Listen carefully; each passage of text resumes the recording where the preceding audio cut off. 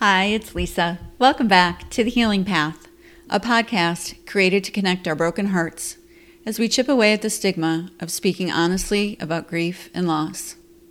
After losing 2 of my children over 20 years ago and trying for 2 decades to feel better, it finally occurred to me that I could choose to end the struggle. I spent years yearning, reading, journaling, meditating, and coaching and in therapy and in prayer, trying to achieve some state of quote-unquote feeling better. What I now know is that was never a worthy goal. Looking back, I wish someone had told me that my job wasn't to feel better, but rather to create a life around those holes in my heart. Maybe they did and I couldn't hear it. But learning to build a life around our sorrow rather than fighting against it could be a ticket to liberation. I still grieve, but I don't work so hard at hiding it. I've found that telling the truth about it helps me to feel more like who I actually am. So I created The Healing Path to help you do the same and hopefully end the struggle. By sharing our experiences in a compassionate environment, we can all stop covering our scars and start wearing them proudly as the medals of love that they are. Today, I'm talking about a post entitled Sharing the Wealth. I recently had an electrician in my home to resolve a minor issue. We've been trying to sync our schedules for weeks, so I was relieved to finally have a professional here. It was an early morning visit and not much chatting going on.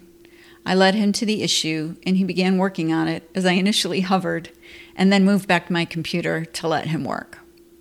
The electrician called to me, "Ma'am?" which gave me pause since I wasn't sure he was referring to me. I returned to the circuit, which he demonstrated was now in working condition. He walked me through what he'd fixed and what to look for in the future. We headed for the stairs to return to the main floor. I noticed his t-shirt named the electrical company he worked for. It said, quote unquote, founded in 1967 or something like that. So I inquired as to whether this was his company because his age seemed to fit with that as a possibility. What he told me next was so refreshing. The man shared that the original founder of the company is deceased, but that prior to his death, he had had great success, and he wanted to make sure it didn't fall by the wayside when he passed. Apparently, he had a few children who wanted nothing to do with the business, but they were all present and accounted for when the will contents were communicated. The company founder left half of the business to his wife, who survived him, and the other half to the employees at the company! ! It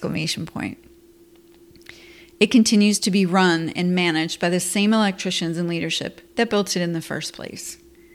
The spirit of this generous act is inspiring. Having just left the corporate world after about 8 years, I can't help but wonder just how productive and committed folks would be to their work and their employers if more companies learned to share the wealth. Without going too deeply into the psychology around this, I'm fairly confident that we would not have such an imbalance between labor skills and open positions that our nation currently faces. Investment in our people is the long-term strategy that helps companies weather all kinds of storms, even pandemics. And although companies are getting more and more creative with ways to reward and incentivize the workforce, it still seems that there may be a gap between the successes enjoyed by the top few and the actual fruits of the labor of the entire team. Just an observation, but certainly something to think about. Thank you for joining us for this episode of The Healing Path.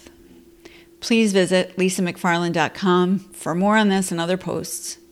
And coming in a few short months, we'll be launching our digital support community at scarstomedals.com. That's SCARS, the number 2, and the word medals, MEDALS.com. Until then, stay present, stay grateful, and stay healing. And thanks for listening.